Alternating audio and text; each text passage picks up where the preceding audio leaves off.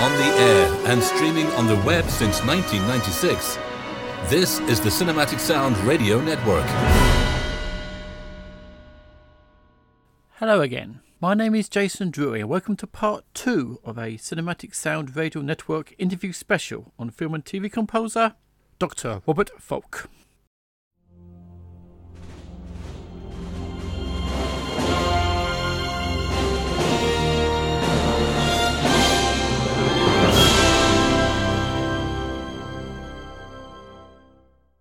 During the first part of our interview, which took place via Zoom in February 2021, we talked about how Falk got into film and TV music, working on the numerous sequels the composer has scored, and how he came about working on the Police Academy series of films.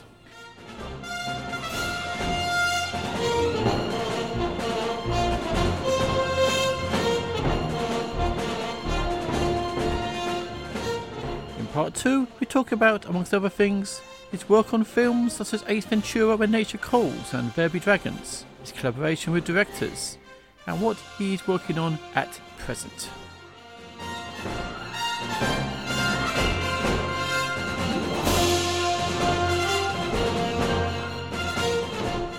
Also, as in part 1 of this special, you'll be hearing more of the wonderful and at times exciting music that this legendary composer has created during his illustrious career.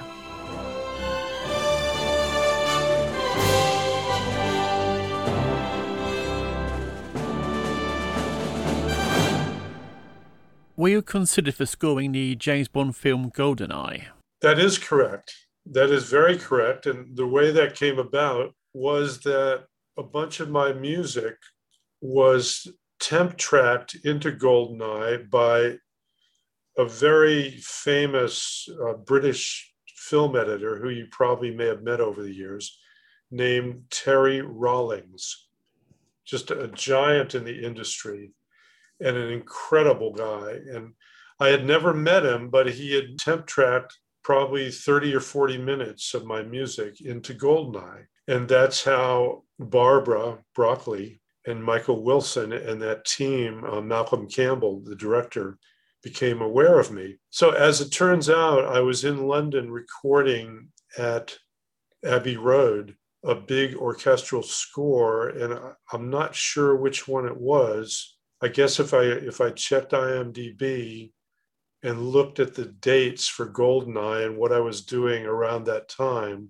I ended up over there just when all this was happening with them temping my music.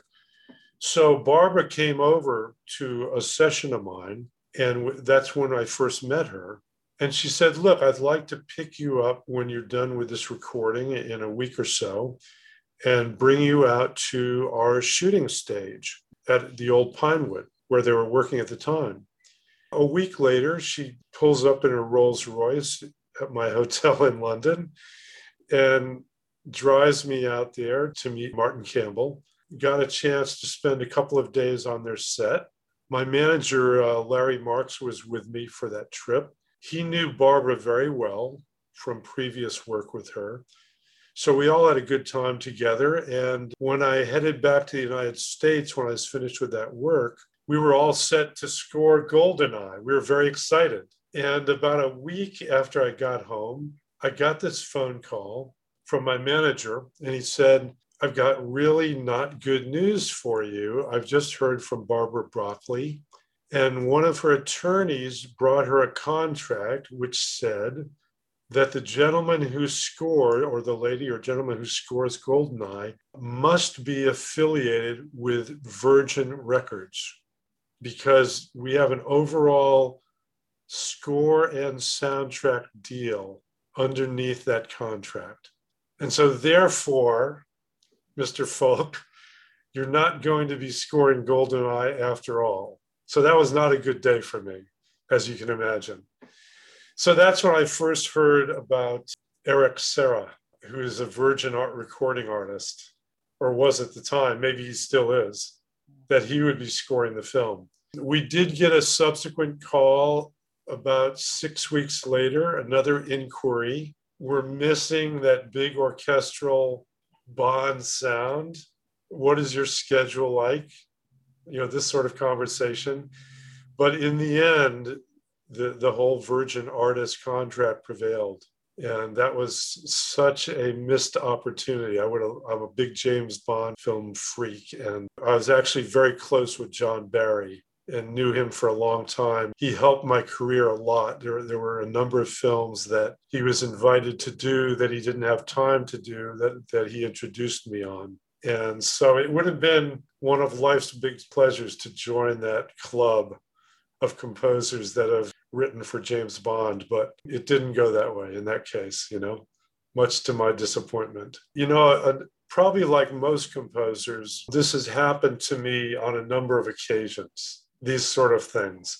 After scoring Tremors, my contribution to Tremors, Ron Underwood hired me in principle to score City Slickers, his very next movie. And again, about a week later, even after signing a deal memo, et cetera, I get a call from Ron Underwood and Rob, I'm really sorry, but Billy Crystal, the star of our movie and a very influential person on this movie, has a composer who has been his music director for many years. And that young gentleman's name is Mark Shaman. And Mark Shaman is going to be writing the score for City Slickers. It happens. I'm sure it's happened to just about every composer that's ever written film music, Now, one of my favourite scores of yours is another of your scores for sequels. The 1995 Jim Carrey starring comedy Ace Ventura When Nature Calls, which I feel has a secret agent vibe in the music. What are your memories working on that film? Well, that was a real fun movie to work on. Because the first Ace Ventura had been successful at the box office, we all assumed that it would be a really significant worldwide hit, which it did become. It did a tremendous amount of box office worldwide. So with that, the production company, Morgan Creek, and also Warner Brothers, they really gave us free rein with the budget. So we had the best, everything that you could want. I had about 98 players in the orchestra on the Sony stage.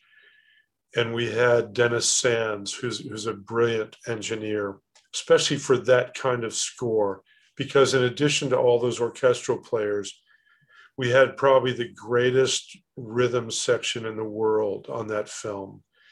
Every single rhythm player was the best of the best from the Los Angeles team of just the most brilliant record kind of guys that you can get. So they were all in there. And interestingly, Dennis Sands decided to record everything pretty much at the same time, which is unusual for that kind of a score. And I don't know how any other engineer besides Dennis could have done that, because he got the separation we needed between all the rhythm guys and the orchestra. And at the same time, he got a wonderful orchestral sound. Additionally, we had several choirs involved in that score. We had an African choir, and then we had more of a conventional mixed choir. So a lot of resources, which made it absolutely a blast to work on. And that was another film where I had ample time to write music. So it was a pleasure. Jim Carrey came to some of the sessions. He's a real music fan. He loved the music we were doing for Ace Ventura. And he brought this certain energy to some of the recording sessions, because as you know, with Jim Carrey, there's never going to be a dull moment. And when he would come out onto the stage with the musicians, it was pretty exciting stuff. So I've got great memories of that project. And when it comes on cable these days, as it often does, I often get a kick out of watching a few scenes and remembering the pleasure I had creating that score, which was really exciting and fun to work on.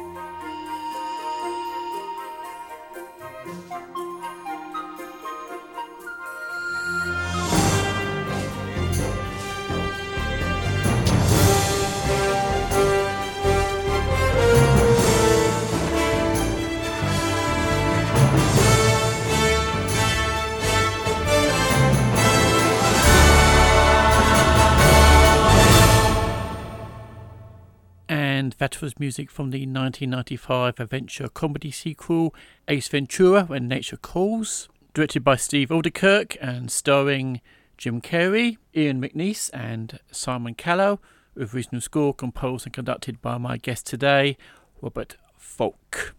Now, Robert, one of your more recent scores was for the 2011 film There Be Dragons, which was directed by Roland Joffe. And if I remember, this was a replacement score for one originally composed by Stephen Warbeck. Is that correct? That's right. Roland Joffe is one of my favorite directors. So when a producer friend of mine who was working with Roland introduced me to Roland, I was ecstatic. I was so thrilled. And the circumstances were that Roland had finished There Be Dragons with many producers involved, each of them very controlling in a way, or very opinionated. And they had pushed Roland in certain directions where I think the finished film originally was not really what he would consider to be exactly what he was going for. So he had decided he wanted to do a updated version, sort of a director's cut of There Be Dragons. And when I was introduced to him, I had a chance to look at it. And he said to me, look, I want a much more epic, very thematic, very emotional, and at times adventurous score. And as you know, the film deals with very dramatic elements, the Spanish wartime situation. Catholicism is a big theme in the film. There are elements of history that play a role in the film, and as well as being, a war movie with action elements. So you've got a lot of really challenging, but also inspiring things to work on there. So I set about writing a bunch of themes for Roland, and we approved together the ones that he was happiest with. And I did have quite a bit of time to work on the project. And we recorded the score here in Seattle, where they have a beautiful church up there. I'm sure you're familiar with some of the recordings that have come out of there, the church up in Seattle, and members of the Seattle Symphony Orchestra. And I had a wonderful choir up there. I was so amazed at just how great the choir was in Seattle that we had on hand. So it was a great project to work on. Roland was also busy on another film at the time, so he was involved, but in many occasions we were speaking via internet. I was getting feedback, playing music for him just the way we are now. One of the producers who was the person that introduced me to Roland, it became his task to physically be present with us in Seattle. And Roland was on a big screen over in the corner, sort of listening in as much as he had time to do. So it turned out to be a really fun and exciting score. And then to make it better, we had a nice soundtrack CD come out of it, thanks to Bob Townsend and Varese Sarabande at the time. And I was really excited that we had a chance for that CD to come out as well. So one of my favorite movies in more recent years, and with one of my favorite directors of all time. So it was exciting. It was a real pleasure.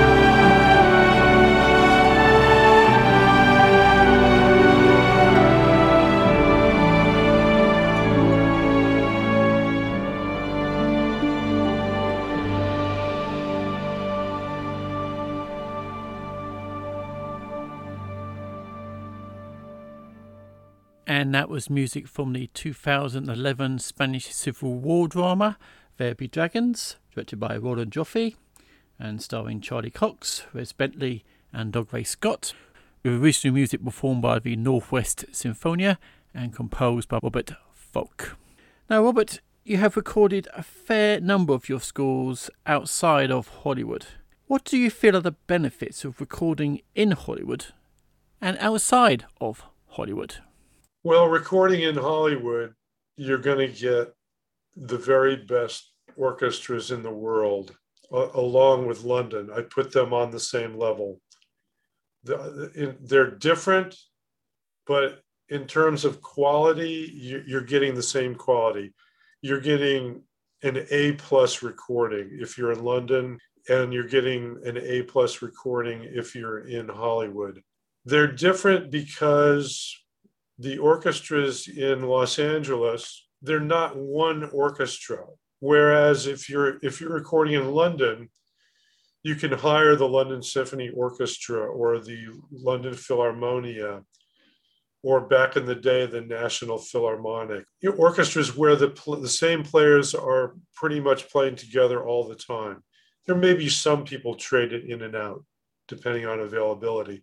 It's an orchestra that's played together so much that there's a certain sound. Whereas in Los Angeles, it's not quite the same. You might get many different new players depending on the film you're doing, depending on the time of year, depending on how busy things are in town. Of course, when I record here, I live here, so no traveling. That's a bonus. Although I love to travel, so it's exciting to go and record in Berlin or Dublin or in London or in Rome or in Moscow. I've recorded in most film centers throughout Europe. And it's always fun and exciting to travel. And it's fun and exciting to be with people from different countries and cultures. So I always look forward to that. So it's great no matter where you're working, as long as the quality is of a really high level. It's fun and it's exciting. But that's my feeling about working here locally or about traveling. Now, away from the scoring stage, you've also composed numerous concert works in your career. Tell us about the ballet you composed entitled To Dream of Roses, which was composed for the Osaka World Fair and recorded by the London Symphony Orchestra. Well, that was a very unusual project because the original ballet created by and for American Ballet Theatre, which is our preeminent ballet company in the United States. That project had been finished and shot in a very unusual medium, an IMAX film medium, but also using very high definition technologies that existed in that particular year by a really creative director named Keith Melton. So he had created this ballet and used existing recordings of classical music and maybe a little bit of film music, but mostly classical, and a lot of ballet music, so that the dancers had a template to dance to and to give the look and the feel of a true ballet. So the big challenge for me was I had to replace all of that music with an original score and match all of the movements of the dancers and make it appear as though they were dancing to my music. So that was not easy.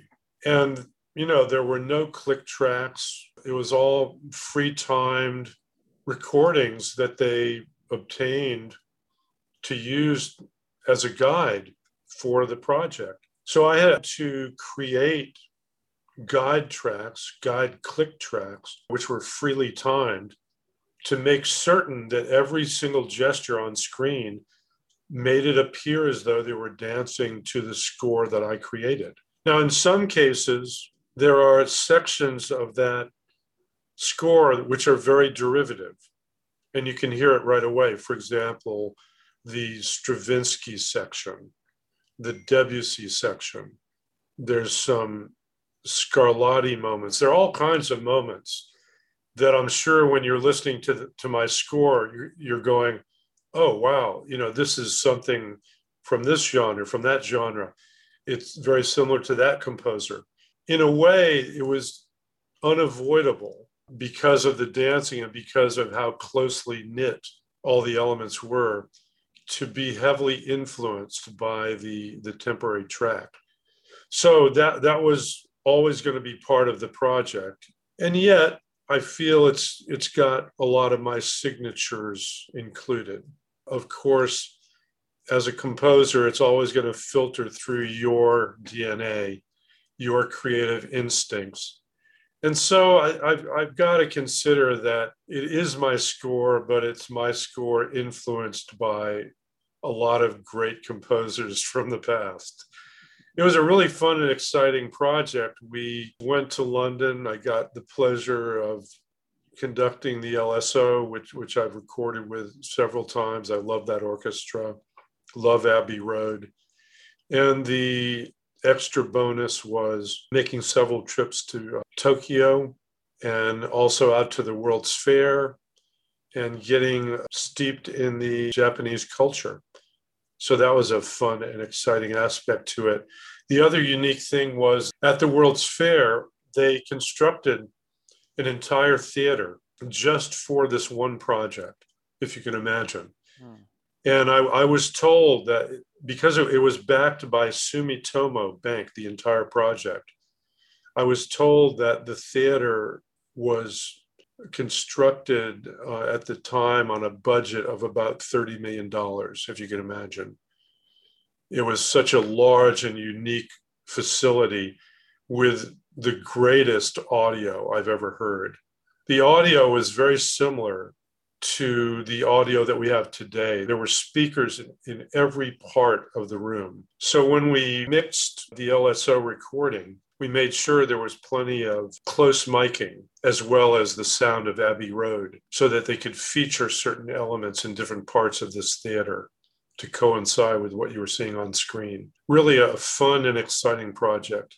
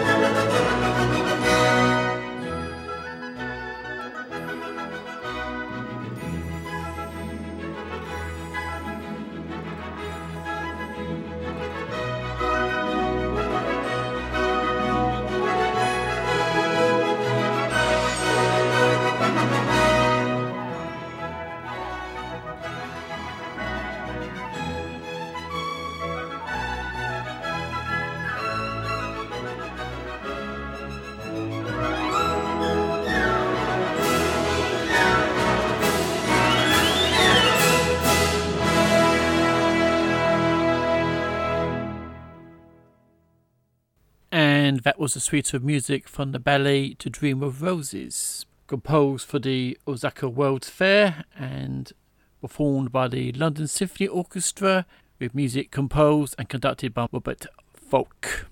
Now, Robert, who are your musical influences? Well, that's a big question. I mean, for me, influences are, in my case, it's more about what you listen to. Of course, when I was at Juilliard for 10 years, I did a lot of studying and a lot of score studying.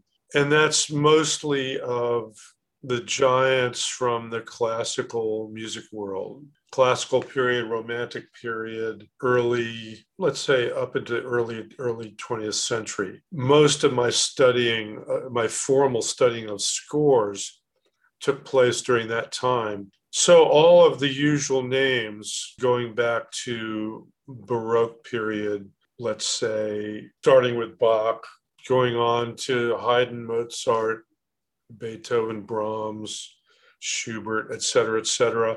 By the way, my grandfather tells me that we're related to Franz Schubert, and he once showed me a family tree that would prove that point. So I've always had a particular liking for Schubert.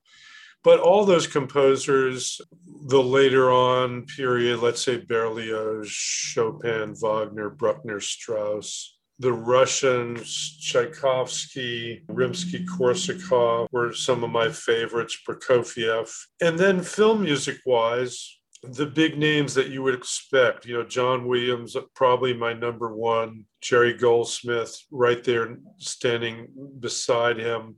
It was ironic that those would be the first two composers of film that I ever met. When I came out here, I think I arrived here when I was just turning 30. And to meet John and Jerry on the same day through Lionel Newman, that was a pretty big dream, as one of the very first things you do upon arriving in Los Angeles.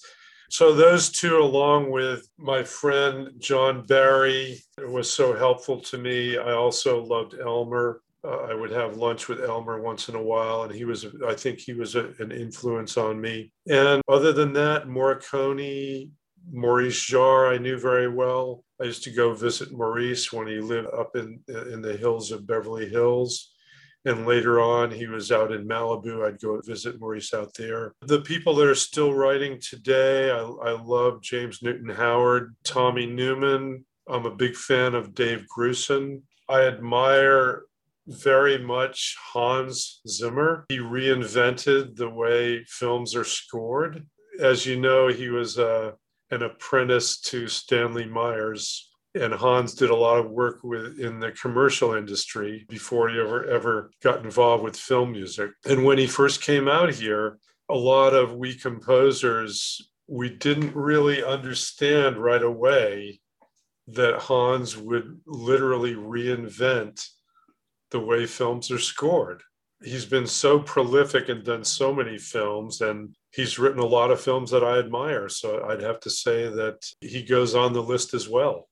So it's quite a long list of people that somehow I think have probably had some kind of influence on me. Do you feel that film music should be both functional in context, but also good music that can stand on its own? You know, I like that idea. I think it should stand on its own, but that also is tied to the discussion about why isn't there more melodic, more thematic film music being written in today's world as it has been in the past. So those are two related conversations.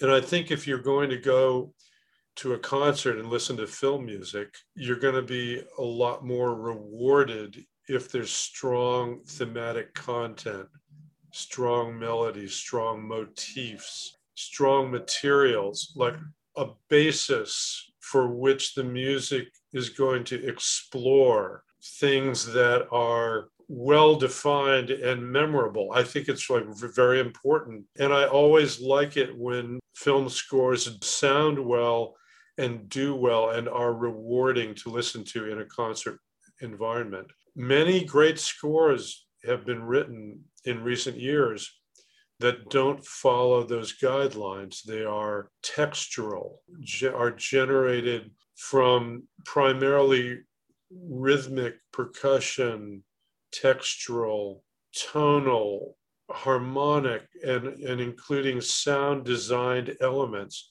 And in their own way, very functional and sometimes very exciting, and are a big part of movie making. But if you go hear some of those scores in a concert, probably would be less rewarding, in my opinion, for me as a listener. Now, when composing a score, do you write for yourself, or is the only goal to write what the film demands of you?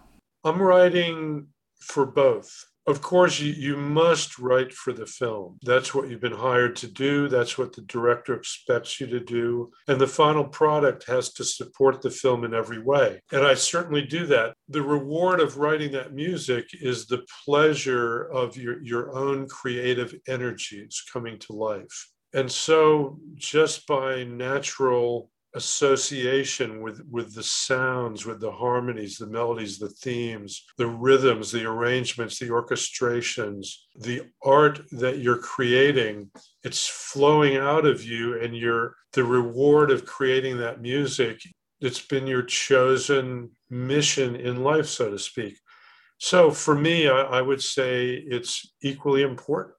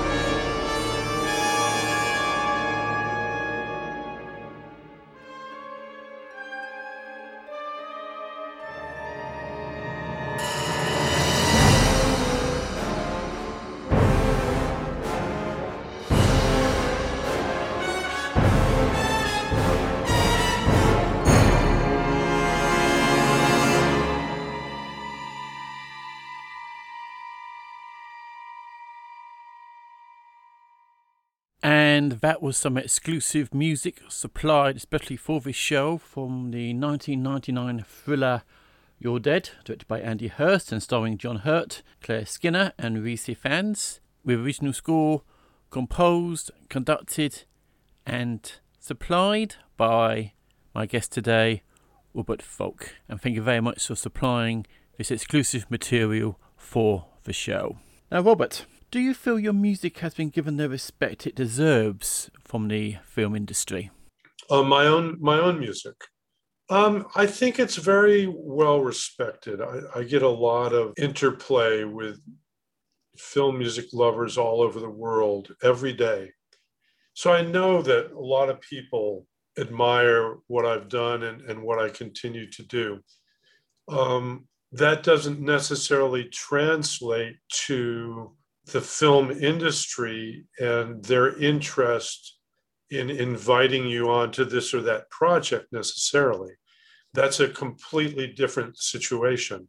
Perhaps I would hope that filmmakers, particularly young filmmakers who are the people that hire today for the most part, that they would in turn embrace my music or even the music of other composers who are, let's say arbitrarily, I'll pick a number, over the age of 60. My experience has been that if you're not a gigantic icon, let's say on the lines of a John Williams, a Jerry Goldsmith, a John Barry, an Elmer Bernstein, that level of composer, if you're not that iconic a person and you're still working at, let's say, the age of 60 or so, the process seems to be that it's going to be harder and harder to be the chosen one, because there's so many young filmmakers, so many new filmmakers, and as you know, thousands and thousands of new composers entering the field every year, mostly as a product of technology. For many years, I would say about 25 years, arbitrarily, I would say, just picking a rough number, I would say I was one of 100 people that would do most of the important work. But that changed very dramatically starting, let's say, around 2005 into 2010, those years, when technology became such a force that it enabled almost anyone with access to technology to call themselves a film composer and begin to try and pursue a film music writing career. And this created a marketplace with thousands and thousands of new names. Now, of course, not all of them have gotten their foot in the door, as the expression goes, but they're out there in the consciousness, they're available, they can deliver that product that's become acceptable in the film scoring world. And that has made it ever the more challenging for composers who are long time established to stay as busy as they always have been.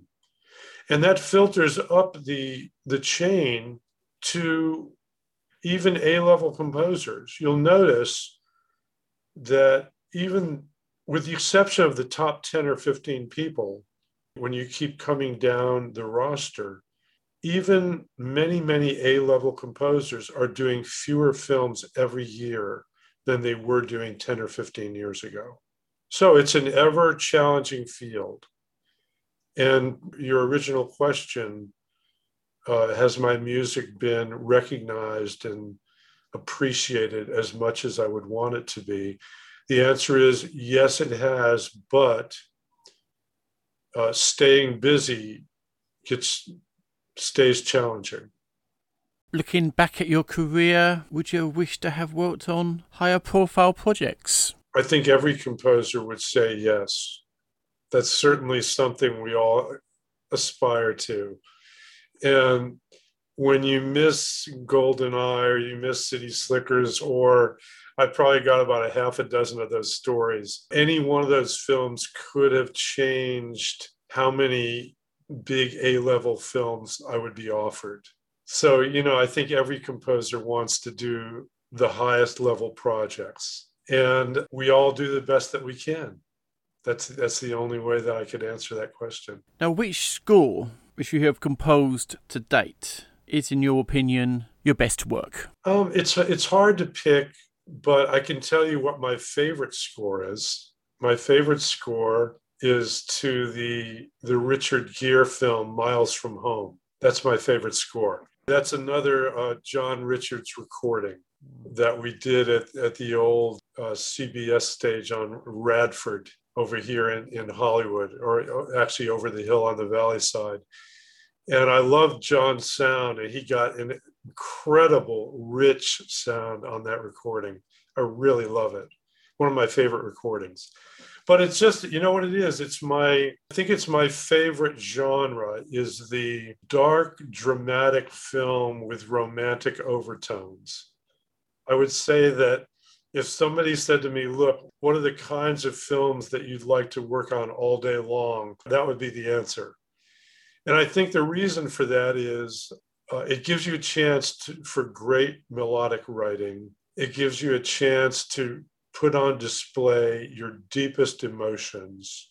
And you're not confined to spending all of your time writing action sequences. So it gives you time to work on very deep, sometimes dark, very emotional, very expressive, and very meaningful music.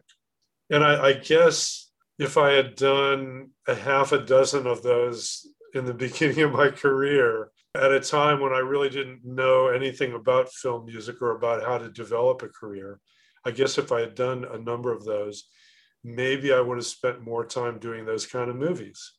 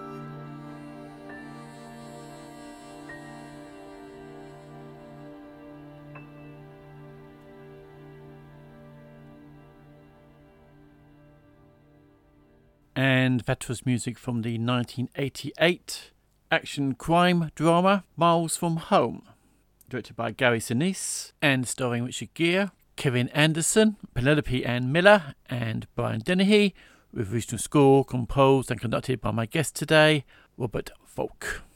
Now, Robert, you have worked with a wide variety of directors in your career. Which of them have you had the most satisfying collaborative experience? Well, that's, I guess it would have to be working with Steve Odekirk, who I did Ace Ventura with. I also did a film at Disney with him called Nothing to Lose, which starred Tim Robbins. Working with Odekirk maybe was my most rewarding time because I did 4 projects with him.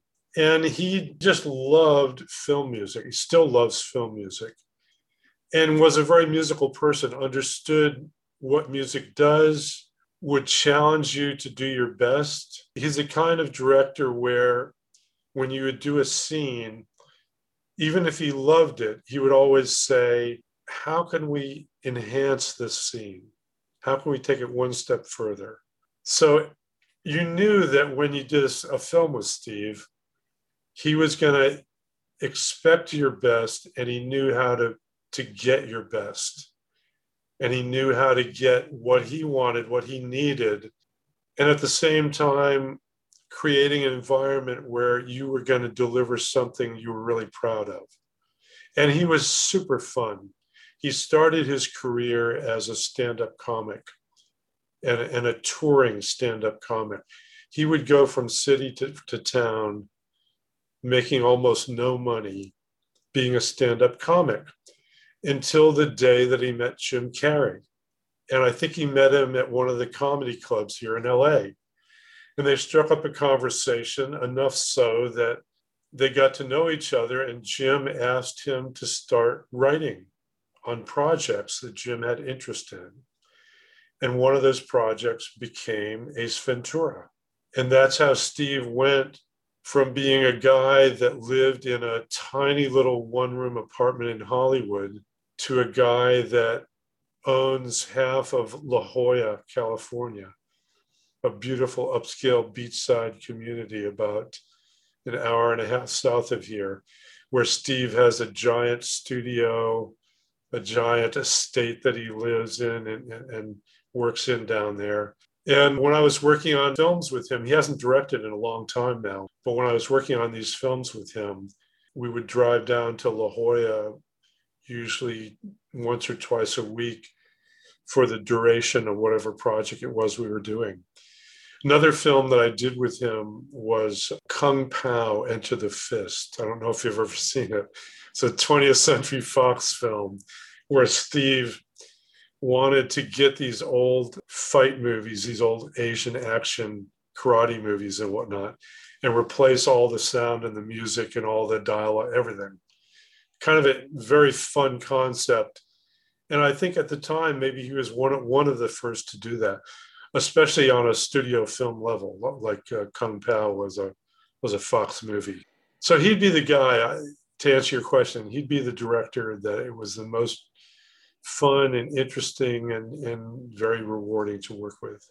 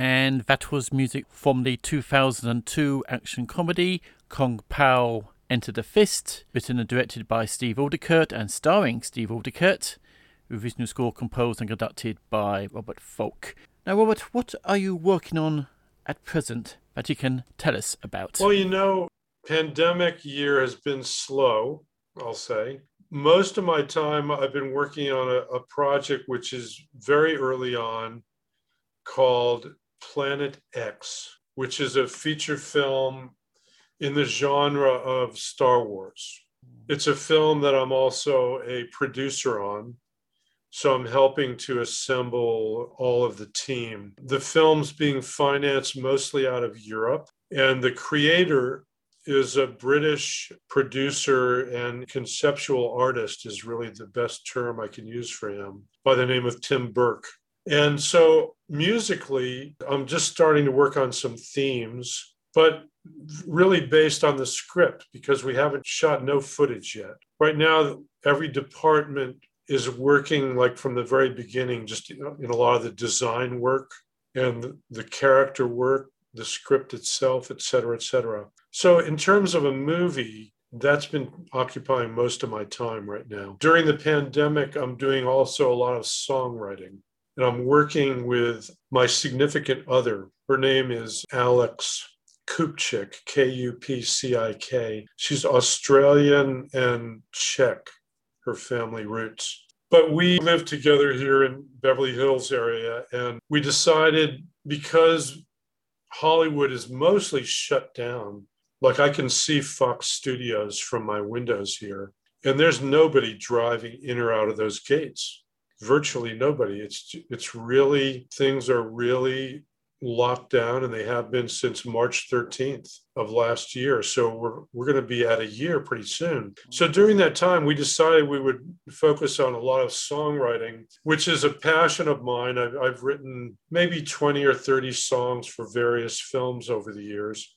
And my start in music, when I was a rocker back in the day, working out of Boston, I probably wrote maybe 100 songs for various rock bands that I was involved in. So that was actually my first creative instinct. And maybe that's why I'm more of a thematic and melodic film composer, because I started where melody is absolutely premier, and that's in songwriting. So for the last year, almost year, we've been focusing on writing a group of songs with the intent of, once we have a certain number, our intent is to approach one of the more modern publishing songwriter friendly groups. Like you might have been reading about a group called Hypgnosis, which is one of the founding members is Nile Rodgers. They're a company which last year did, I believe, about $100 million net profits for a company that's only 4 years old. And what they're doing is buying a lot of songwriting catalogs.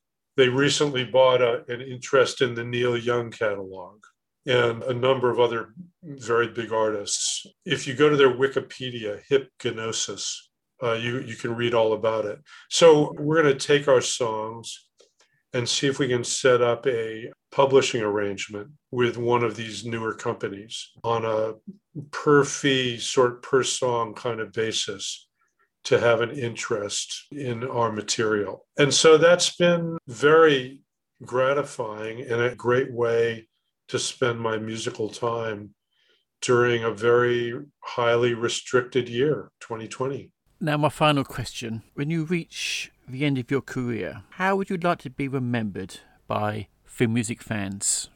Oh, that's a good question. I hope I'll be remembered as being a film composer who had a very strong musical background, who was well trained in all disciplines, who was influenced by a lot of great composers from the past and the present, and who focused on really memorable themes and melodic content, who focused on writing film music that would be rewarding not only for the its interaction with the film, but also in the concert environment. And someone that was very eclectic, was able to work in virtually any genre and deliver top material. I guess that's it. Dr. Robert Folk, it's been a real pleasure talking to you. Thank you very much for joining us. I do hope you enjoyed both parts of my interview with Dr. Robert Folk. I leave you with more of the exciting film music composed by Robert Folk. 2 cues from his score from the 1996 science fiction adventure sequel Lawnmower Man 2 Beyond Cyberspace, directed by Firehaired Man and starring Patrick Bergin and Matt Frewer, with the music performed by the Symphonia of London Orchestra. My thanks again to Dr. Robert Folk for joining us, and until we meet again, from me, Jason Drury, is take care and happy listening.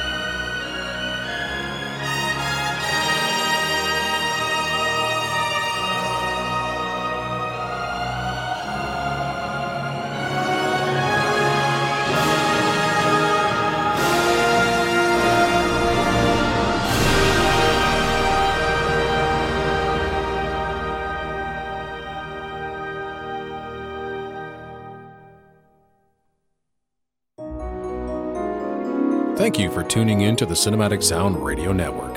I want to thank Tim Burton for providing his voice for all the bumpers and stingers you hear throughout the program, and David Cosina for providing Cinematic Sound Radio's theme music. If you have any questions, comments, or concerns, please email us at cinematicsound@yahoo.com. You can find us on social media at CinSound Radio on Twitter and Cinematic Sound on Facebook. And if you listen to us on Apple Podcasts, please take a moment right now to rate the show and write a brief review. Reviews help introduce potential listeners to the show. And while you're at it, head over to TeePublic to get a Cinematic Sound Radio t-shirt. And don't forget to check out Cinematic Sound Radio at cinematicsound.net.